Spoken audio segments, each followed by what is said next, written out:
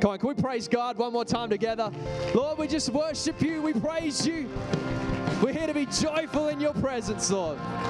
Praise you, God. Yeah, I love the words of John, that church is a place to be joyful where we remember the truth about who Jesus is. You know, my prayer for my life is that whenever I consider who Jesus is, the response in me would be praise. I want to live that kind of a life. Anyway, you can take a seat. I hope that's you as well. Sorry, that was a little bit direct and abrupt, but we're going to have some fun together here this morning. So the last couple of weeks, we've been speaking into this idea of the soul. Has anyone been here the last couple of weekends? If you have, you would have heard Martin talk about the root of the soul. You might have heard me 2 weeks ago talking about finding clarity in the place of the soul. And this morning, I want to continue that conversation. And we've touched on this idea to have and know and experience renewal in the soul. So a couple of weeks ago, I reminded us of John 14 and verse 6. Does anyone remember what that verse is from 2 weeks ago? So I am the way, the truth, and the life. There's Jesus making this declaration about himself. And as I reflected on that verse, to remember that Jesus is the way and the truth, he is the revealer, and he's also the life, that he is the renewer. And so what I want to lean into this morning is this idea of what does renewal in the place of the soul look like through Jesus. You know, one of the things that I love about the New Testament and in Scripture in particular, the stories of Jesus. We have our four gospel writers, Matthew, Mark, Luke, and what's the other one? John. Come on, just making sure you're awake, you're active, you're engaged. I love it. And across those four Gospels, we have all of these incredible stories of Jesus having interactions with people where he completely transforms their life. Don't you love those stories? If you ever experienced those moments when maybe you're reading your Bible or you hear someone tell a story about where Jesus just shows up and radically brings renewal to someone's life and changes the trajectory of where their life is headed. You know, I wonder, have you ever had someone in your life, and you might need to think back a little bit, or it might be fresh for you. Have you ever had a person in your life whose influence has radically changed your life? Has anyone had a person like that? You can think back to a moment, maybe it's changed your career, it's changed the choices you've made around education, maybe it's changed the hobbies you've pursued, but someone you can think of that has had a radical shaping influence on your life. Have you got that person in your head? You got someone like that. Now, it's a powerful thing when a person, a human being, can influence the future of our lives. But you know what's incredibly more significant? When our Creator God has the intention to influence the future of who we're becoming. And can I remind you this morning that Jesus is at work in your life whether you know it or not. That he wants to bring newness of life to who you are, to bring transformation to your heart, to who you are. He has an intention for greatness and for each one of us to know more of the beauty and adventure of life in who Christ is. And so as I was reflecting on that belief that I have about who Jesus is, I started reading through some of these stories of life change in the Gospels, in the stories of Jesus. And it's just incredible. There's time and time again where Jesus will say bring a radical renewal to someone physically, blind people being able to see, paralyzed people being able to walk, in some cases dead people rising back to life. These incredible stories of physical renewal. But it's more than that. You see stories of social renewal, of relational renewal, of renewal most significantly of the soul, where Jesus restores someone's concept of who God is and what it means to live a life connected to God. I love these stories because it gives me hope that God preserved those stories in Scripture so that I could know that Jesus can change my life as well. That I can know the fullness of life that God created me to experience through Jesus. You know, there's a story I want to take us to this morning that we're going to have some fun with. And it's one of the stories, it's almost like an archetype for how renewal works throughout Scripture and people's interactions with Jesus. And we're going to go to the story of Zacchaeus. Anyone heard this story before? Someone's heard it. Can anyone say Zacchaeus? That's just perfect pronunciation from everyone. Very good. So Zacchaeus, and we're going to look at the story of Zacchaeus that comes from Luke's gospel. And I want to, before we get to the scripture, I want to remind you about who Zacchaeus is. If you've heard the story before, if you've never heard this story, this would be a fun one for you.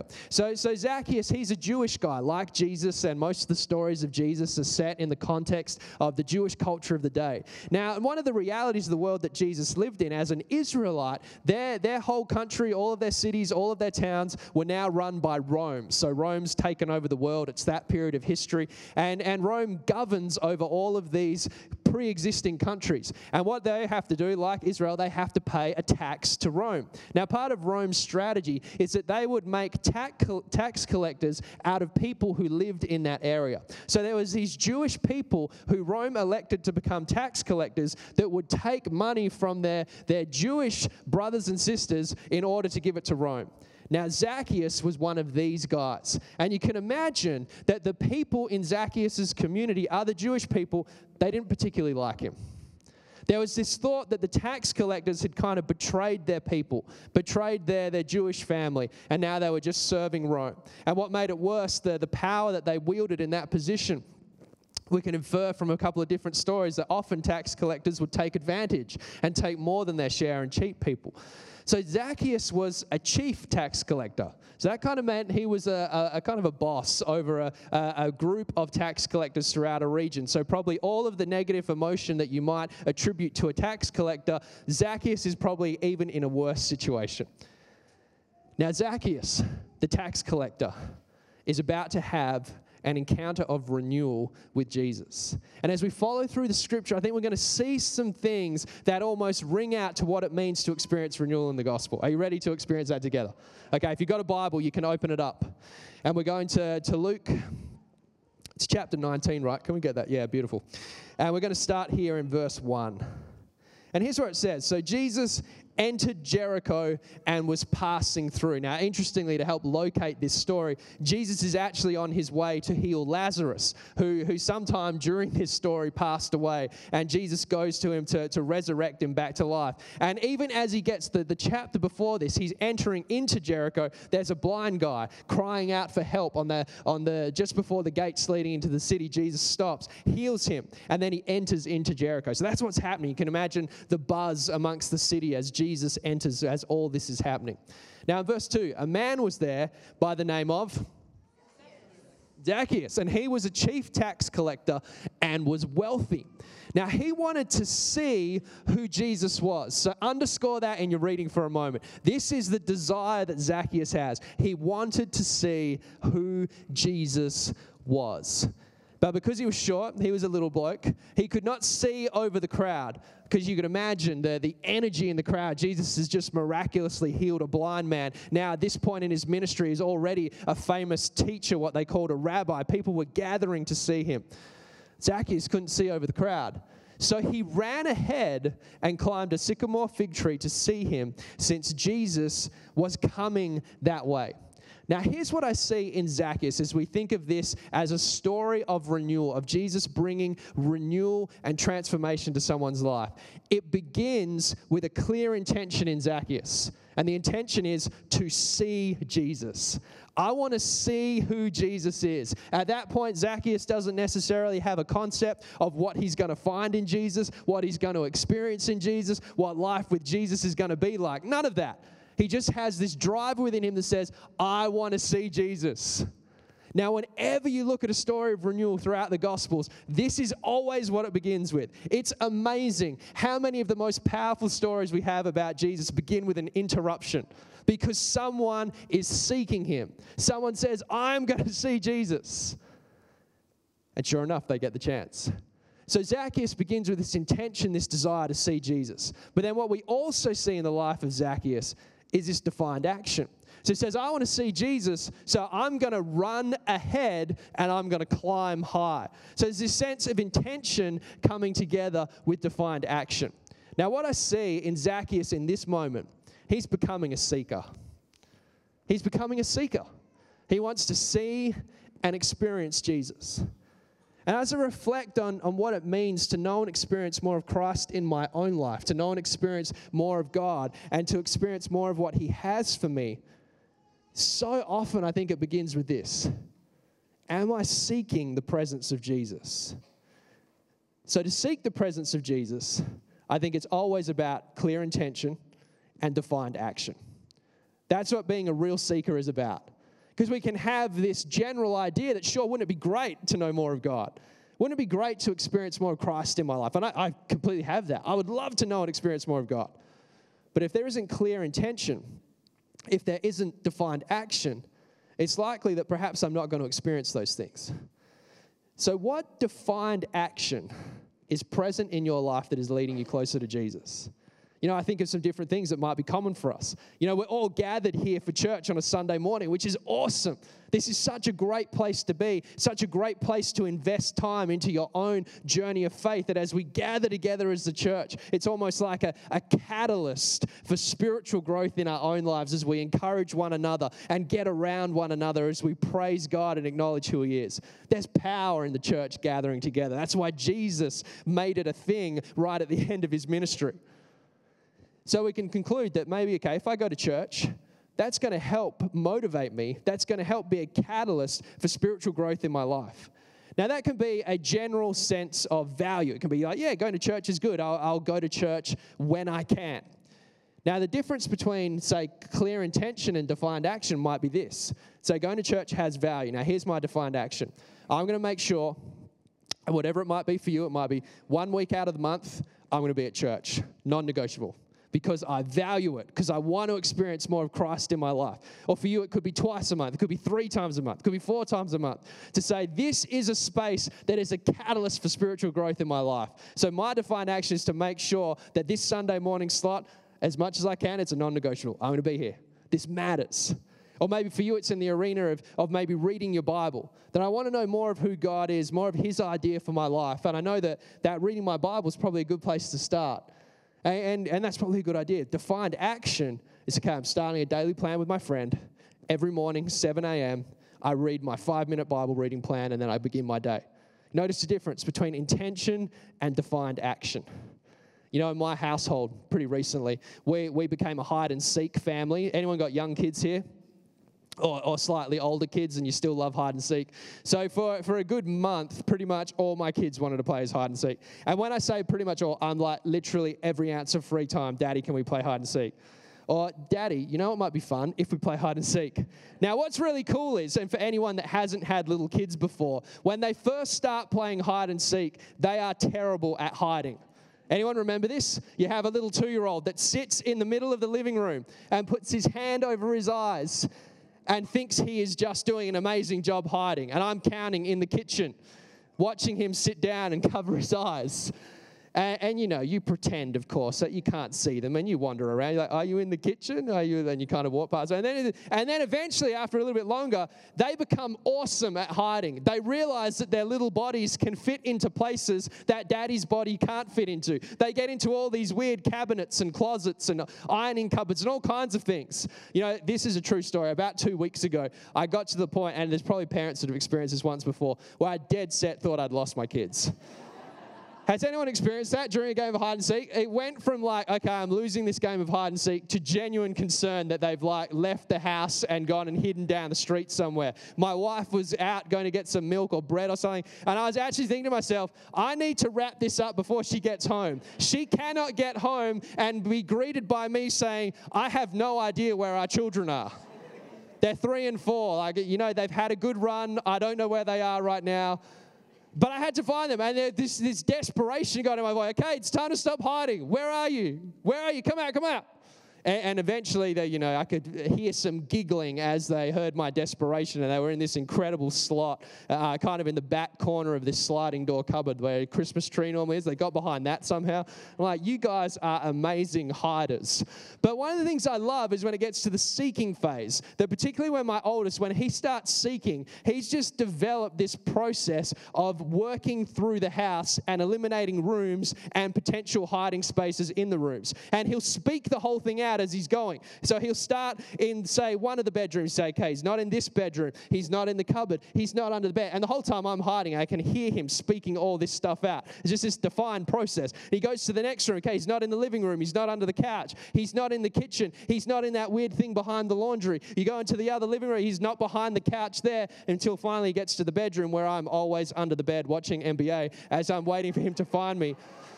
Not always, but occasionally the temptation is real when you're just hiding by yourself, waiting for it to happen. And if you've been hiding too long, your wife can give some hints so you don't just abuse the game. And I can hear him just systematically working through the house. And when that moment he found you, there's just, obviously for a little kid, it's this moment of joy and excitement and then, okay, now you start counting.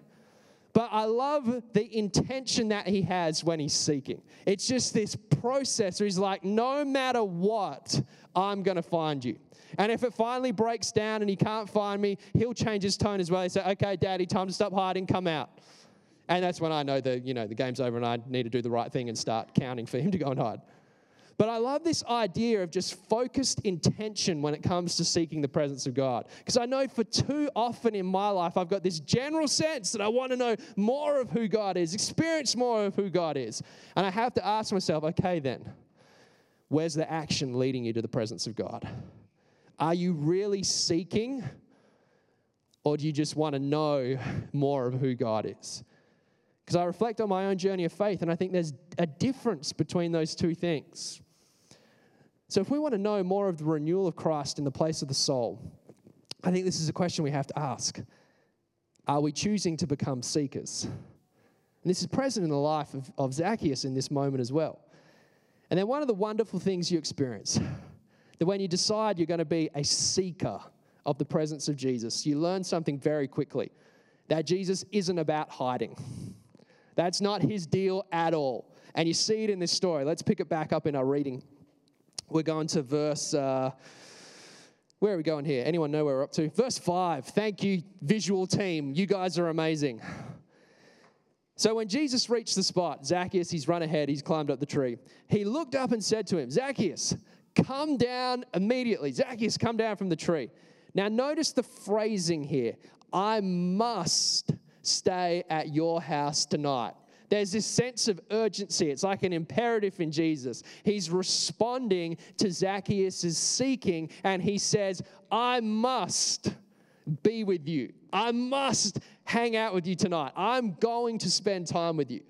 And I love this as a reminder of the response to Jesus, that whenever we seek his presence, this is his attitude. I am going to stop everything and be with you. Do you know that's a promise? That whenever we seek God, that whenever we seek Jesus, whenever we place our faith in him, no matter how difficult it is, no matter what we're facing, Jesus will be present in that moment. And that's what we see in this story. I must stay at your house tonight. So he came down at once. This is Zacchaeus climbing down from the tree. And he welcomed him gladly. Now, I love this. Remember, Zacchaeus at this point, he's got a bit of an idea of who Jesus is, perhaps forming in his mind. But he just wanted to see who Jesus was. He wanted to make sure that he had an encounter with Jesus. He didn't know what he was going to find. And then Jesus stops and says, me and you, we're hanging out. And Zacchaeus' response is to welcome him gladly. Now, verse 7 reminds us that all the people saw this and began to mutter, he's gone to be the guest of a sinner. Remember, he's a tax collector. People don't like him, and so they're muttering away, as they often do in response to Jesus' actions from time to time. So I love this attitude in Zacchaeus to welcome gladly the presence of Jesus into his life. You know, I think there's something in this idea that forms a part of what it means to know the renewal of Christ in our life as well. You know, you probably realized at this point in your life that different people, different situations, we welcome into our lives with varying degrees of gladness. I see some honest smiles around the place. For example, let's say this is a number 1 on the gladness scale, a number 10 being like, you know, your best friend showing up with a gift just for you. You welcome that gladly, right? Anyone welcome that gladly? Any like maybe wives or girlfriends here get an awesome Valentine's present this week? Did you welcome that gladly? You welcomed it gladly. That's like a 9 or 10 on the glad. I gladly welcome this into my life. Now, on the opposite side, we have the phone call from the telemarketer at 7:30 a.m. in the morning. You say, you know what, I'm not welcoming this glad into my life. I was like, wait, who are you? What are you selling me? Okay, I'm not interested. Goodbye. No, wait, sir. I said good day. And you say goodbye. You don't welcome that gladly into your life. So there's this balance within us. Some things, some interactions we welcome gladly, some we don't. And if I'm really honest when I reflect on this is getting to this brutally honest part of what it means to be a human being. And we can grow through this and work on this and become less selfish in this space. But generally, the degree to which we gladly welcome something into our life, is the degree to which we think it will benefit us. Is that a fair conclusion? That if we think something's going to benefit us, like a rose and a box of chocolates from our sweetheart, for me, it was lasagna and Coke. That's like my favorite thing. I'm not a huge Coke guy, but there's something about the combination with lasagna that just works. Anyone else feeling that? My wife made that for me on Valentine's Day. It was amazing. I got her a bunch of native flowers because she likes native flowers, not roses. Right? That's another level, right? And now everyone's like laughing at each other. Why didn't you get me native flowers? That's what I wanted. So there's this scale, and the more we think something's going to benefit us, the more likely we are to welcome it gladly. So Zacchaeus has this value in his life, which translates something to this. If Jesus is present in my life, that is a good thing. It's pretty simple. If I spend time with Jesus, it's going to be good for my life. I think one of the switches that needs to happen in my heart and in my soul, and likely in your heart and soul, is that we need to remember the incredible value of the presence of Jesus in our life and welcome it gladly as if it's something that we desperately need. Say, Jesus, I need your presence in my life. Whatever you have for my life, I welcome it gladly. We have an attitude, we have a predisposition that says, Jesus, I want more of you in my life. We welcome gladly the presence of God. Now, it's at this moment that renewal happens. Now, in this story of Zacchaeus, it's sped up to 10 or 100, this whole process. Anyone watch podcasts, listen to podcasts rather, and you can watch it at normal speed, or you can boost it up to 4 times speed or 10 times speed. Did you know you could do that? If any podcast listeners, you can speed that up. So if it gets boring, you just, go through it. Maybe some of you are wishing right now, can I do that to Phil at this moment? Let's just 4 times, 8 times. Let's get going. So you have. I've lost myself now. I've made fun of myself. What was I talking about? Podcasts. Jesus' presence in our life. That sounds really nice.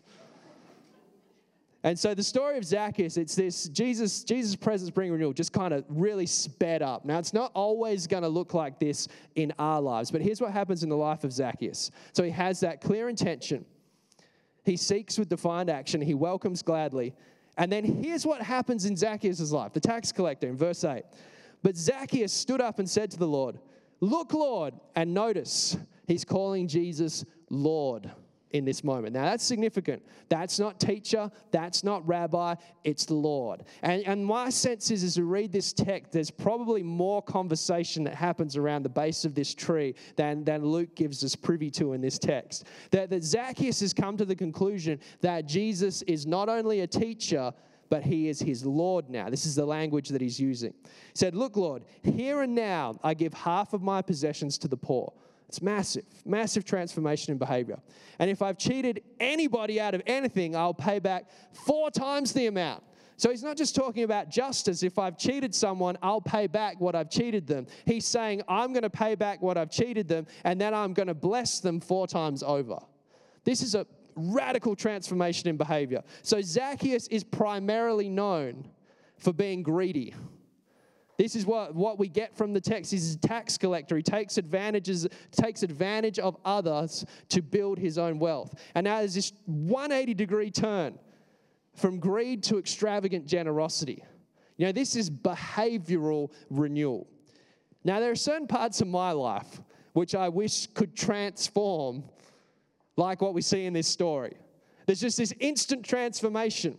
You know, some of you over the last couple of weeks, as you've thought inwardly about the condition of your soul and you've thought about things that maybe you need to work on, there's probably things that you wish, why can't I have a Zacchaeus transformation in this moment? There's just like, yeah, that's no longer an issue. That's no longer, that's no longer a problem. I don't need to put in the work. I don't need to put in the time. I don't need to have great conversations. It could just be done. Now, that's not always the experience we have. In Zacchaeus, something miraculous happens in the presence of Jesus, and we see this renewal in behavior almost instantly. But here's the thing. Behavior and renewal in Jesus will express itself in behavior, but it doesn't begin with behavior. The renewal of Christ in our life isn't about changing our behavior. It's just not. It's something deeper.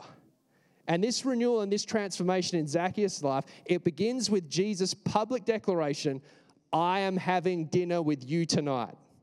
Now, here's something that you need to know about rabbis and teachers in the world that Jesus lived in. They were like the rock stars. I know it doesn't sound like it. They didn't have influencers on Instagram. They had rabbis that walked on dirt paths. People wanted to be around them. People wanted to hear what they had to say.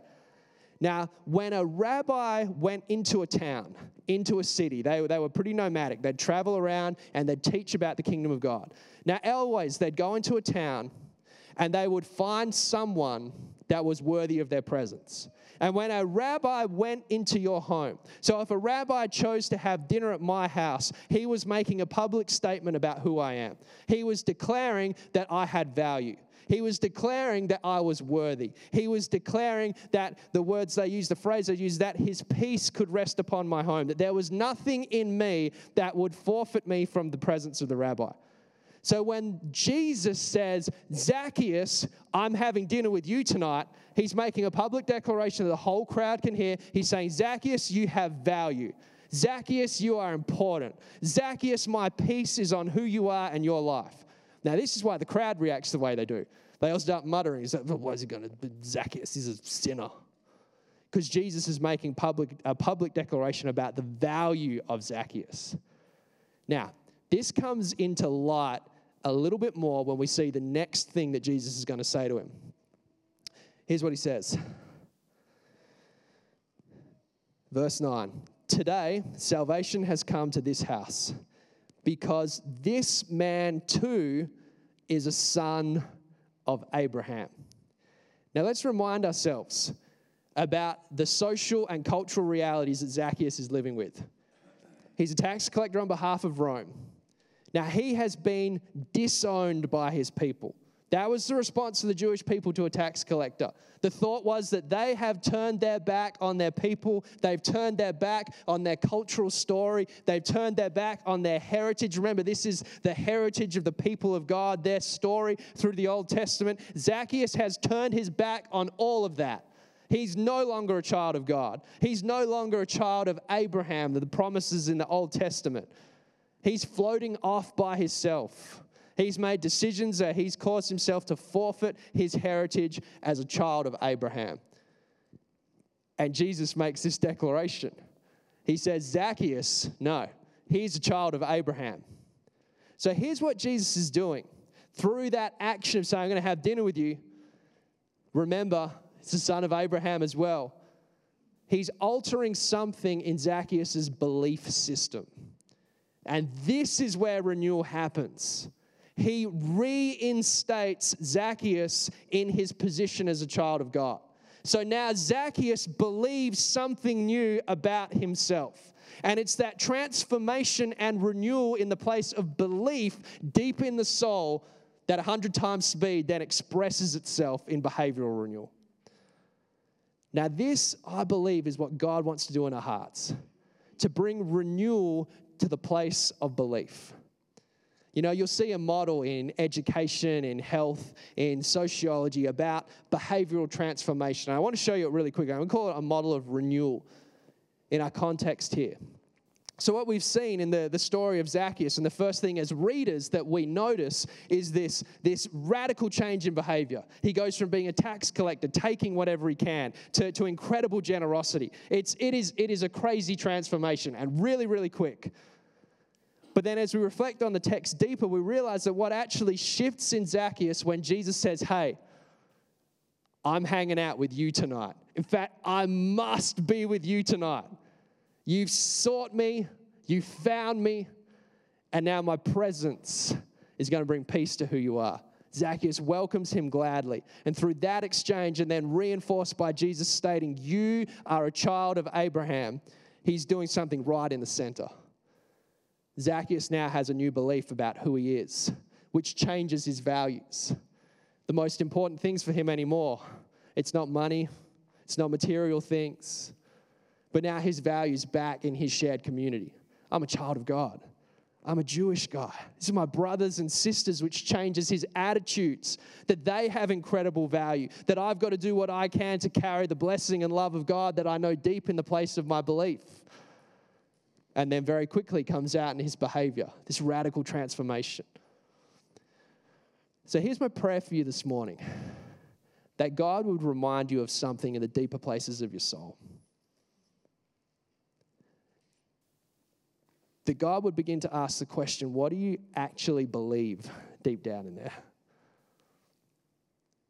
What do you believe about who Jesus is? You can see that Zacchaeus is having this really quick shift in belief around Jesus. He's calling him Lord. He's calling him Savior. What do you believe about who Jesus is? And here's the real thing that I think transforms Zacchaeus' life, is he has a new belief about who Jesus sees him to be. This is what I want for us this morning, to be reminded of how Christ sees us. Now, unfortunately, I can't do every aspect of this in the 30 minutes we've got together here this morning. But I think I can give you something to do this week that's going to help you continue on in this journey. Now, there's 2 questions and 2 passages of Scripture that if you're serious, if you're right with me in this thing, so I want to know more of the renewal of Christ in my life, I want to give you 2 questions and 2 passages of Scripture to consider this week. Can we get those up? So we talked about Zacchaeus. Had intention, but he had defined action. His running ahead, his climbing high. This is our running ahead and climbing high this week to experience more of Jesus. I want you to take a moment, take some time with a pen and a paper, not an iPad or a phone, because the great thing about paper is it can't magically produce red notifications and distract you in other places, unless you get bored and draw something red on there. But take a piece of paper, take a journal, and answer this question. What does Jesus believe about me? How many answers do you have to that? And make sure you separate it. Not from what do my parents believe about me? What does my friendship group believe about me? What do my colleagues believe about me? Not even what do I believe about me? Say, what does Jesus believe about me? And take a few notes. Write down a few ideas. And then when you run out of things to write, read this scripture, Romans 8, 1 through to 17. And these great words from Paul, just speaking into the reality of how Jesus sees us. This is something cool for you to do. And the next one is to anchor in, what do I believe about Jesus?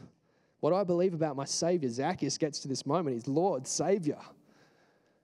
What do I believe about Jesus? Write some things down. I believe he's my Savior. I believe that I have fullness of life because of the decision that he made to go to the cross, whatever it might be for you in your words. And then read this passage, Colossians 1, verses 15 to 23. This whole process, it could take you as less as 10 minutes and as long as an hour. And hopefully that's not a direct male to female timing. Boys, we got to work harder in these spaces. Come on, men, you with me? Everyone's pretty quiet except someone over there. I like it. Defined action for this week. You know, I believe that God wants to do something in the arena of belief this morning. Okay, I'm going to welcome the team up. And in fact, can we stand together? I want to pray for you this morning and give you an opportunity to respond.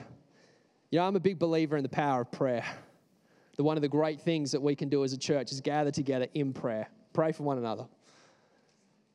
And this morning, I want to pray for you. I want to pray for you wherever you're at right now. But I also want to give you an opportunity, like Zacchaeus, that whatever your journey is right now, you might be here and you're like, Christianity is a whole new thing for you. and you hear these stories about Jesus and how he can bring transformation to your life, can I encourage you this morning, if that's you this morning, God has good things for your life. And you're here at a church, obviously, because you're exploring that idea. Can I encourage you again, Jesus has good things for your life. And this morning, become a seeker. Say, Jesus, I want to know who you are. Now, if that's you this morning, I'd love to pray for you. And there's others here where you've got to become a seeker again. You want to know more of the ongoing renewal of Jesus in your life. It's time to become a seeker again. Can we close our eyes for a moment? I'd love to pray. You know, Jesus, in this moment, I pray for anyone here that's still making sense of you, still making sense of faith. Jesus, I ask that in this moment you would reveal yourself to them. And if that's you and you feel comfortable, you can just pray a quiet prayer, even in your mind, or whisper it out. Jesus, I want to know you. Jesus, I want to see you. Jesus, show me who you are. And Lord, I ask that you would reveal yourself to anyone that's crying out for you this morning. And God, for anyone else here this morning, their faith's in you. But maybe the intentionality in seeking more of your presence, knowing more of your renewal, that's become maybe less of a focus. God, I pray for them as well, that you would breathe new life into their soul. Jesus, that there would be a new belief deep in the core. Jesus, I want to thank you that you're not interested in our behavior. You're interested in our hearts. You're interested in our belief. And Jesus, we place our faith in you this morning. Jesus, we place our faith in your resurrection. We place our faith in the truth of your gospel. Jesus, I pray that you would do something in the space of our hearts and our belief today, Lord God. And it would shape our values, our attitudes, our behaviors. But that's not the goal, Jesus. We just want to have faith in you. New faith in who you've called us to be. God, be present with every person here this morning. You know, we're about to sing that awesome song, Worthy, one more time. And like I said, I love prayer. I believe in the power of prayer. I just want to give you the opportunity this morning as the guys lead us in this song. If you'd love someone to pray for you, maybe you just want the renewal of Christ in your life in a new way, and you'd love someone to stand with you and pray, I'd love to pray with you this morning. We've got a prayer team that would love to do that as well, and John and some of the other guys. If you want to come and just be prayed for, the renewal of Jesus, a fresh sense of his presence, we'd love to pray for you this morning. And also I want to give you a unique opportunity. If you're that person here this morning, you've never placed your faith in Jesus, come and grab me during this song and say, hey, would you pray for me? I want to know Jesus in my life. Come and do that. And if that's too tough for you, you can take a next step card and fill that out and take it to the welcome lounge after the service, and I'd love to get in contact with you during the week. But don't worry about that. Just come. Let me pray for you. We're going to seek the presence of God. We're going to welcome him gladly. Let's worship for a few more moments here this morning.